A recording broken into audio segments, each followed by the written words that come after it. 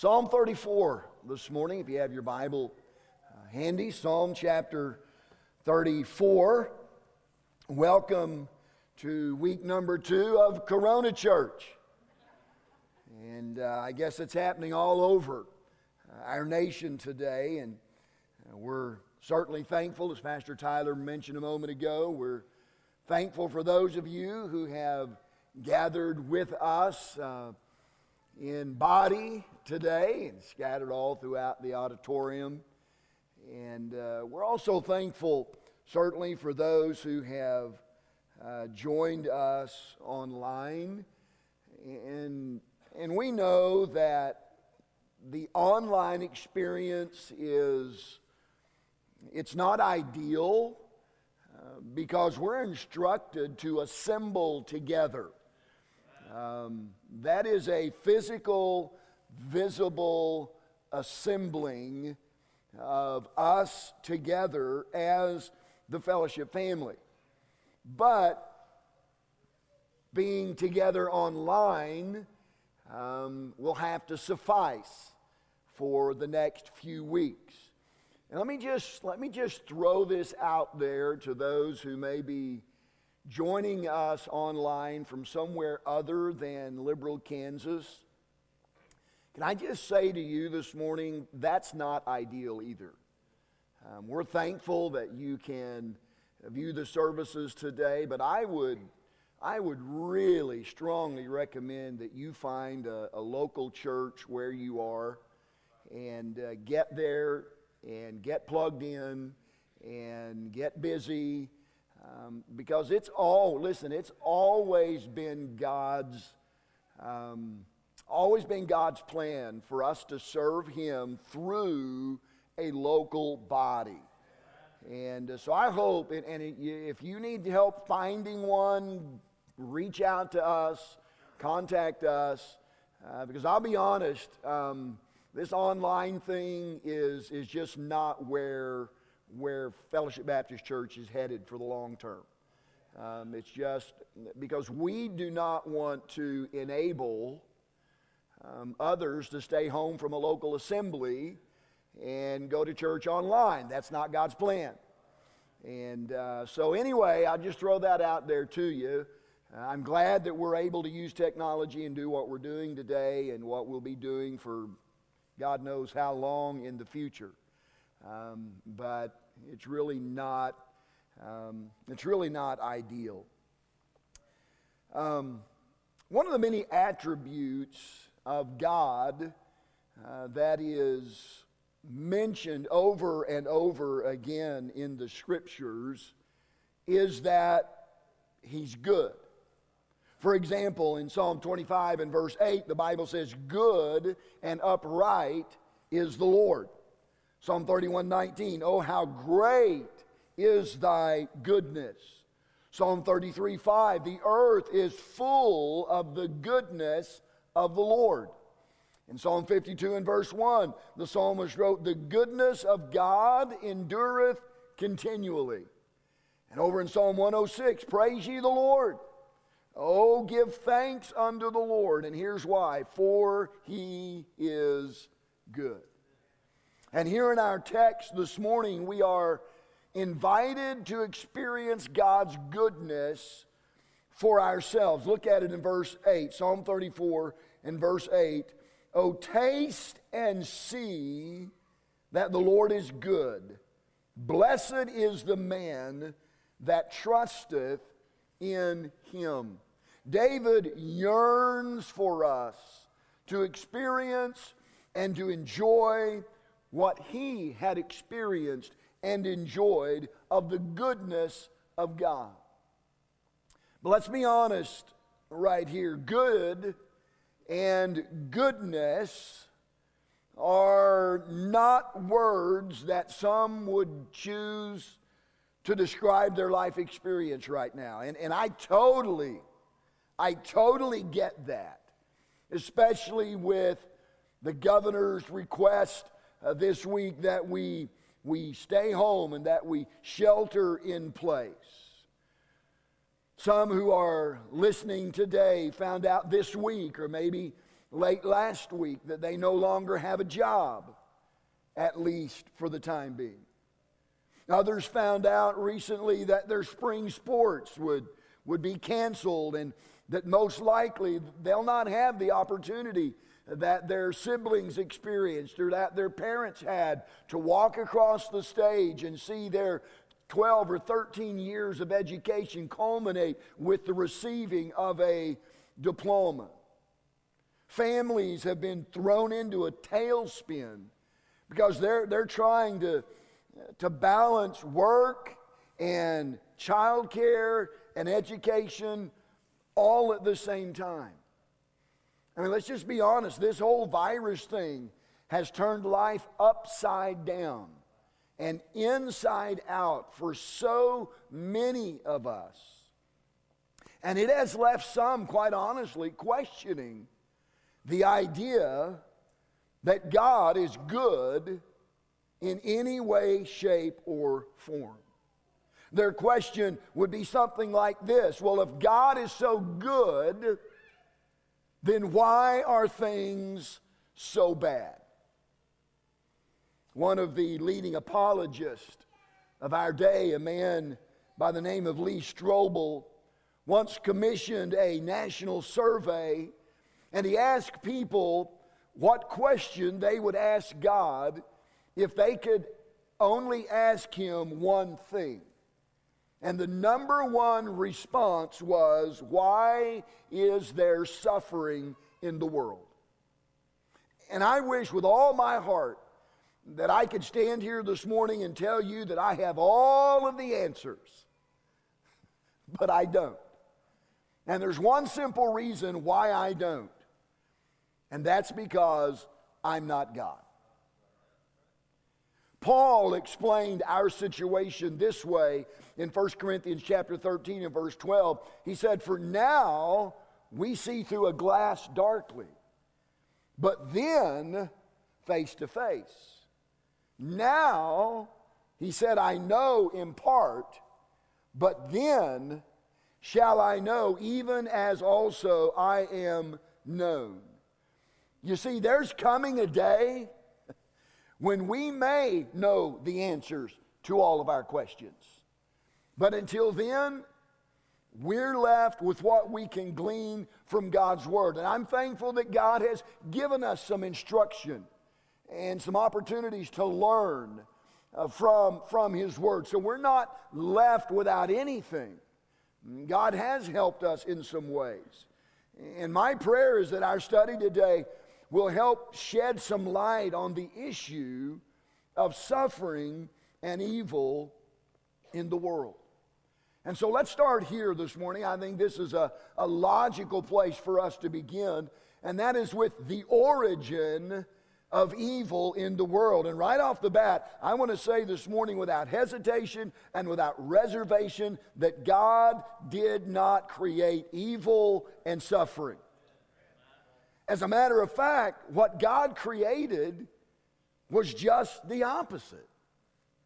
Let me ask you a question today. If you were God, what kind of world would you have created? You say, "Well, Pastor, that's easy. I would have created a world that was perfect. I would have created a world without sickness and without disease and without war and without famine and without poverty and without any of the things that plague us today." And I would say to you, congratulations. You've just created the same world that God created in the beginning. Look at it, Genesis chapter 1, verse 31. "And God saw everything that He made, and behold, it was very good. And the evening and the morning were the sixth day."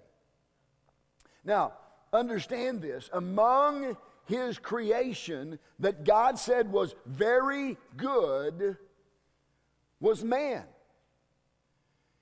And understand this, he was created with the ability to choose. And everything went just fine in the perfect world of Adam and Eve until one day they decided to misuse their right to choose, and they chose to disobey the Word of God.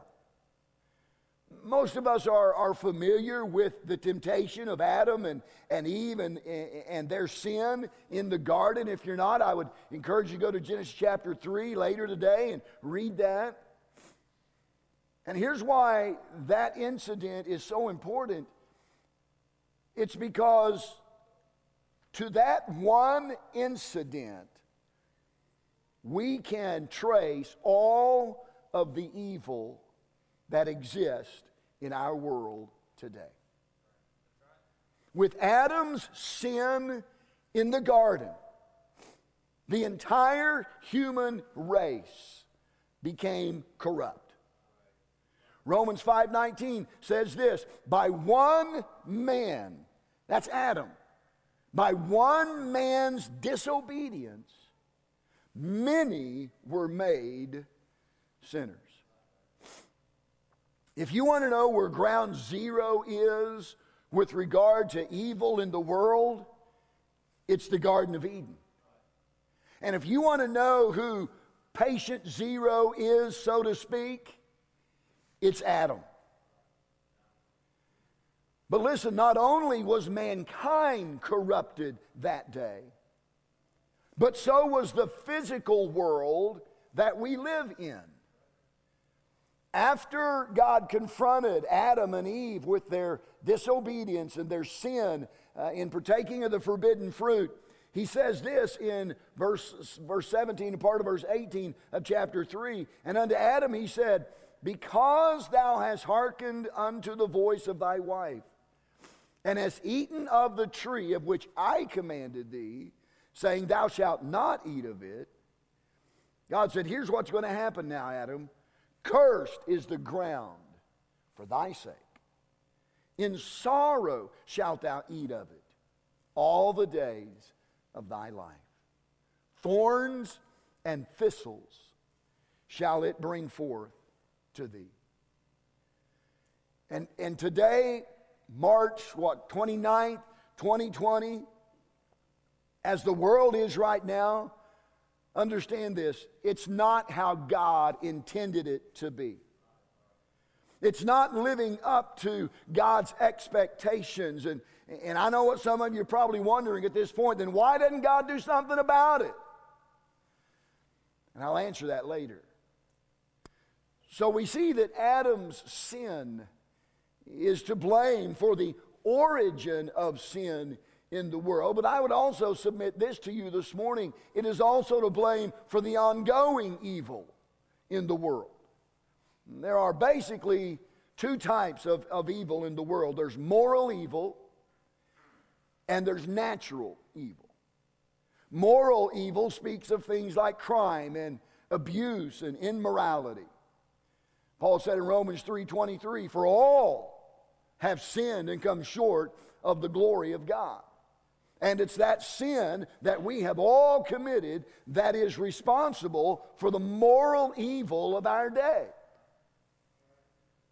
Natural evil has to do with things like earthquakes and tornadoes like they had yesterday in Arkansas, and I believe up in Illinois, if I'm not mistaken, and tsunamis.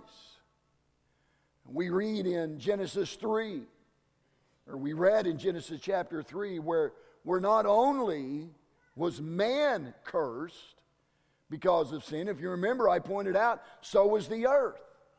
And listen what Paul said in Romans chapter 5, for we know that the whole creation groaneth and travaileth in pain together until now.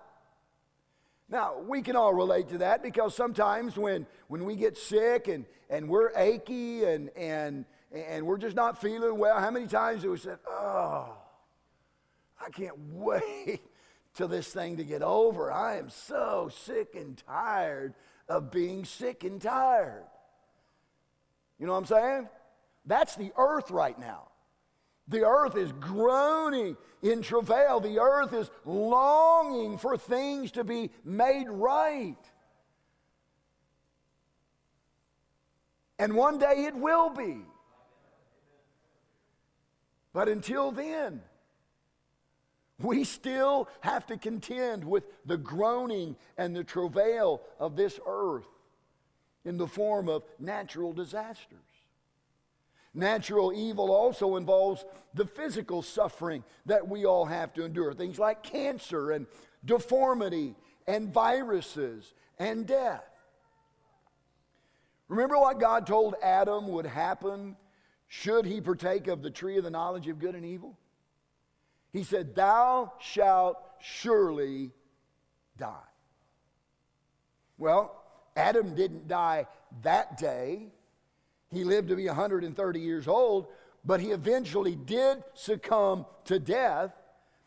And the reason he did that was because of the genetic breakdown of the body and it becoming susceptible to disease. So the reason our bodies get old and weak, and the reason we're susceptible to all kinds of diseases, including this virus that has such a stranglehold on our nation right now, is because of Adam's original sin in the garden.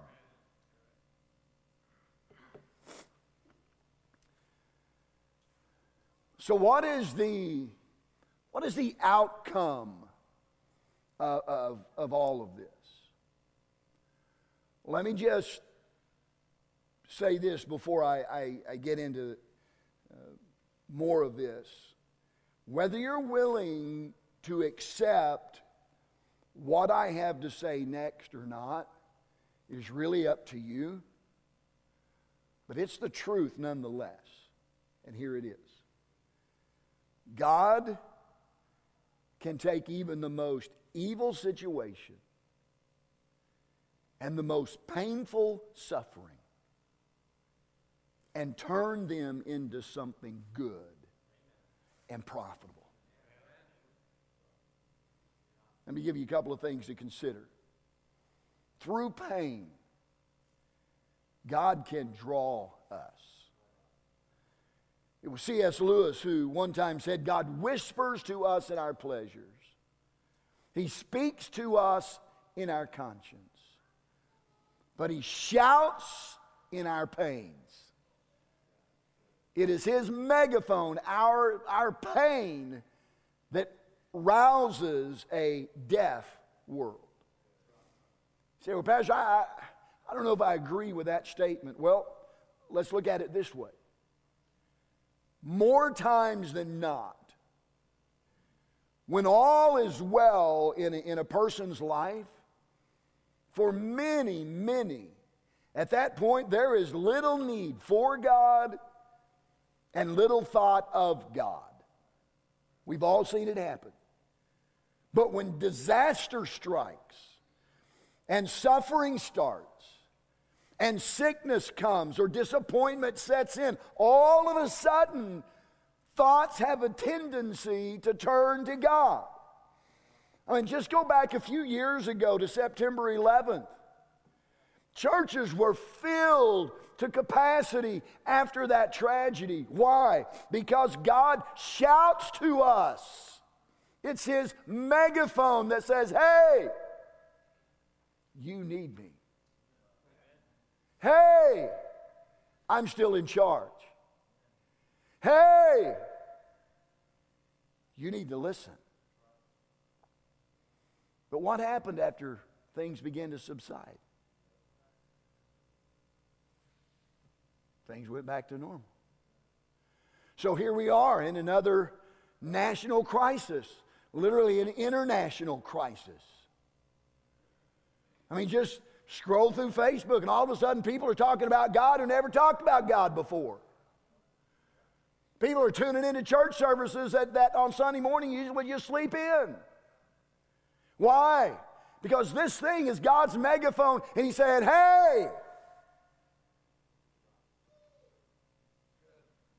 hey, church, we need to listen. Listen, many a soul has been saved because of adversity, either in their own life or in the life of someone they love. just last year or 2 years ago, my brother and I had a nephew who came to one of our services. He lives in Wichita, and he came to one of our services. And that Sunday morning, I mean, from the time the music started to the time the invitation started, God was just grabbing his heart and wrenching his heart. And that Sunday morning, he came and got saved. You know why? Because he was at our son's funeral in February of 2018. And he said, I needed what TJ had. So it wasn't Ryan's pain that led him to Jesus. It was somebody else's pain that brought him to a saving knowledge of Christ. But either way, he's saved today and on his way to heaven. I'm just telling you, these times of pain and anguish have a way of drawing us to God. Take Joni Eareckson Tada, for example. She broke her neck as a teenager and was paralyzed. I want you to listen to her words about the pain that drew her to God. She said, I'd rather be in this wheelchair knowing God than on my feet without him. Mercy. Hey, preacher, what's that about? It's about God drawing us through our pain. But not only can God draw us through our pain, if we're believers today, we're a child of God today, then God can use our pain to develop us. Listen to what Paul said in Romans chapter 5. He said, and not only so, he said, but we glory. Catch that. But we glory in tribulations, in difficulties, in trying times, in the struggles of life. He said we glory in that, and here's why. Because we know that tribulation is going to work patience, and that patience experience, and that experience hope. And Paul said, listen, I may not like it, but I receive it, and I appreciate it, and I thank God for it, because I know what it's doing in my life. It's developing things in my life like patience and all of those things that I need. God uses suffering sometimes to mature us and make us more like Jesus. It's like the old saying, no pain, no gain. Romans 8, verses 28 and 29 teach us the connection between suffering and spiritual maturity. And all of us know really, really well verse 28, which says, and we know that all things work together for good to them that love God, to them who are the called according to his purpose.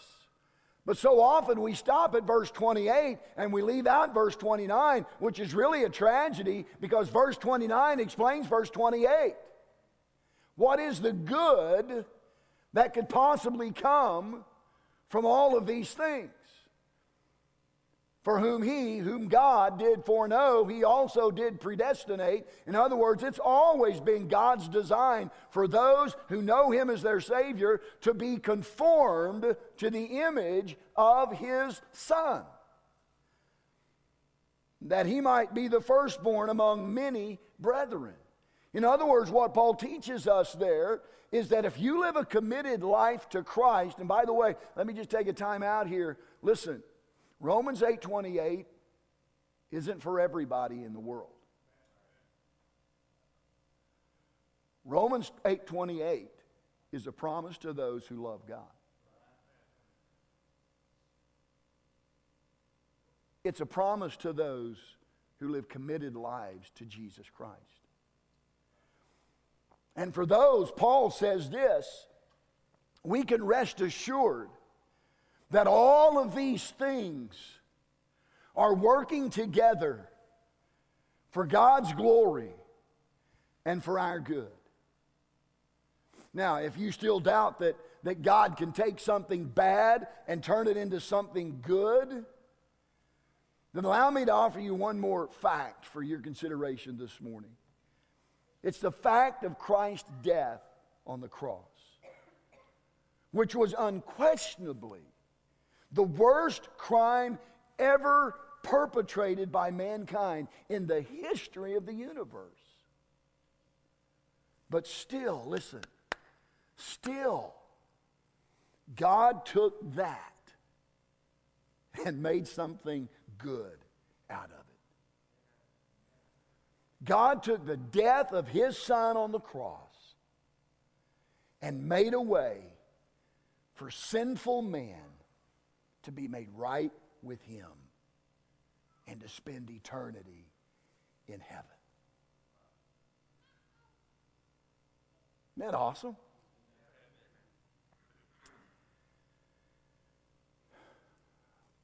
So let's focus on one more thought this morning. That would be the outcome, our outlook of evil in the world. One of two things will be true as the result of our outlook on the evil that exists in our world, including the time that we're living in right now. This pandemic will do one of two things. It will either make people bitter or it will make them better. That's right. And church, understand this morning. That choice is ours. Someone has written and said, I believe all suffering is at least potential good, an opportunity for good. It's up to our free choice to actualize that potential. Not all of us benefit from suffering and learn from it, because that's up to us. It's up to our free will. And we've all seen people emerge from pain and suffering one of these two ways. Some have come forth angry and bitter and hard, and they've just lost all faith in God. While others, some who've gone through that very same struggle, have come forth with a faith that is stronger than ever. Why? Because we choose what these things are going to do to us. Because of the evil in this world, we can either run to God or we can run from Him. But for those who choose to run to Him, here's His promise to you from John chapter 16.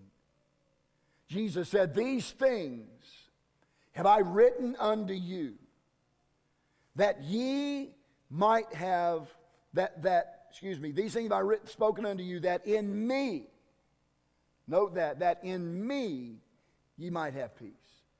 In the world ye shall have tribulation, but be of good cheer. He said, I have overcome the world.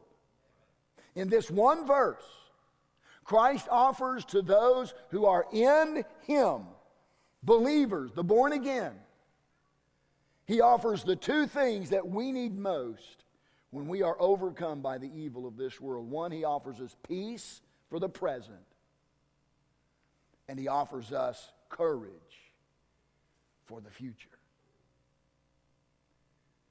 You see, God's ultimate answer to suffering is not an explanation. Listen, God doesn't owe us an explanation. Any more than you as a parent owe your children an explanation sometimes as to why you do things or why you tell them to do things. Well, why? What's your answer? Because I'm the parent. Because I told you so. Listen, God doesn't owe us an explanation.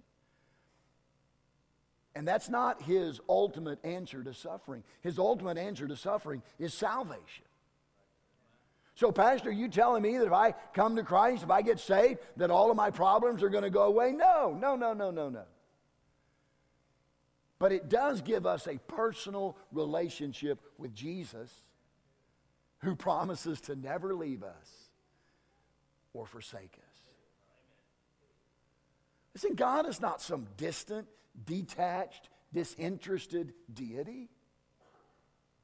He is a personal God who, through His Son, entered into our world and into our pain. Sometimes people say rather harshly, well, if God is so loving, why is He so mean? He doesn't have any idea how bad this hurts. And to that I would kindly say this morning, that's just not true. Are you broken? The Bible says He was broken for us. Do you cry out that you just can't take it anymore? He was a man of sorrows and acquainted with grief. Did someone betray you? He was sold out. Are your dearest relationships broken? He loved and was rejected. Do you realize that there was even a time when Jesus asked His Father why? I know some well-meaning people at times will say this, well, we know we're not supposed to ask why. Where is that in the Bible? God, as I said, is under no obligation to give us an explanation. But we're never told not to ask why. I mean, just read through the book of Psalms and ask David, or notice how many times David questioned God. Jesus even questioned God. As He hung on the cross and He was taking our sin in His own body, His Father, who the Bible says is of purer eyes than to behold evil and cannot look on iniquity, as His Son was taking the sins of all of mankind on Himself, the Bible says that God turned His back on His Son. And in the midst of that pain and suffering and agony, Jesus cried out, my God, why? Why hast Thou forsaken me? Yes, even God's Son questioned Him. But He never cursed Him. He never rejected Him. And He didn't swear that He would have nothing to do with Him ever again. Listen to me this morning. Don't let the pain and disappointment in your life make you bitter. God help us all to allow those things to make us better. Now, I promised earlier in the message to answer the question if God is aware of all of the pain and all of the suffering in the world, why doesn't He do something about it? And the answer is simply this. You ready? He's going to. Just because He hasn't done it yet doesn't mean it's not going to happen. Listen to how the Bible describes that time. And I saw a new heaven and a new earth. For the first heaven and the first earth were passed away. And I heard a great voice out of heaven saying, behold, the tabernacle of God is with men. And He will dwell with them, and they shall be His people. And God Himself shall be with them and be their God. I love this. And God shall wipe away all tears from their eyes. And there shall be no more death, neither sorrow, nor crying, neither shall there be any more pain, for the former things are passed away. Somebody say hallelujah. One day, One day, God's going to make it right again. Just like it was in the beginning. And I know what some of you are thinking this morning. Well, what's the holdup?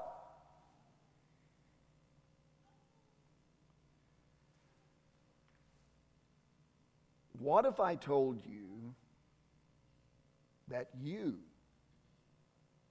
may be the holdup? Stay with me. Peter said in 2 Peter 3, the Lord is not slack concerning his promise, as some men count slackness, but is long-suffering to usward. And here's why he suffers long, because he's not willing that any should perish, but that all should come to repentance. One day, listen, one day, the last person who will ever be saved will be saved. And when that happens, it will begin a chain of events that will culminate in everything happening that we just read from the book of Revelation. Everything being perfectly new as it once was. No more sickness, no more pain, no more sorrow, no more suffering, no more viruses. And what if that last person is you? What if God is waiting for you to receive his Son as your Savior before any of that can happen? In light of that, can I ask you a question this morning? If God is so mean, then why is he so loving?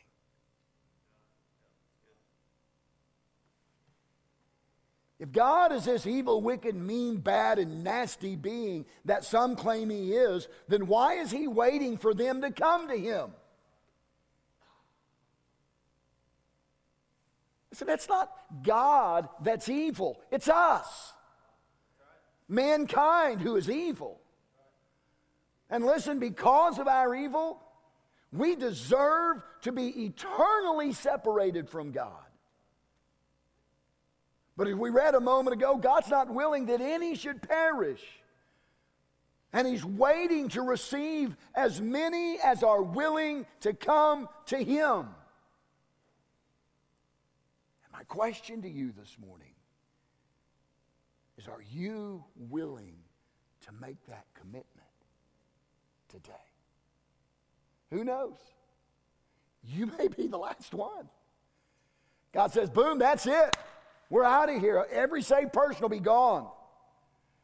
And listen to me this morning. This panic and this scrambling for supplies and jockeying for position, listen to me this morning.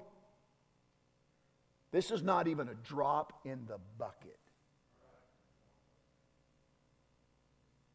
to the chaos that's going to break out when people all over the world start disappearing. And graves are just burst open like somebody had broken out of jail. That's another message for another time. But you listen to me today, it's going to happen. As sure as you're sitting in one of these chairs, or you're sitting in front of a computer at home, or an iPad or an iPhone at home, or whatever, it's going to happen. And this world has not seen panic like it will see on that day, in the days and weeks and months and years to follow. And for those who are saved, listen, I know that things are not great right now. None of us like the changes that are occurring to our regular schedules. None of us like the limits that are being placed on us. I mean, come on, this whole thing is just really cramping our style. But don't forget, there's coming a day when no heartache will come. No more clouds in the sky. No more tears to dim the eye. All is peace forevermore on that happy golden shore. What a day. What a day. Glorious day that shall be. Would you stand with me this morning? Let's sing this. What a day that will be when my Jesus I shall see. When I look upon his face, the one who saved me by his grace, when he takes me by the hand and leads me to the promised land. What a day, glorious day that will be. Let's pray.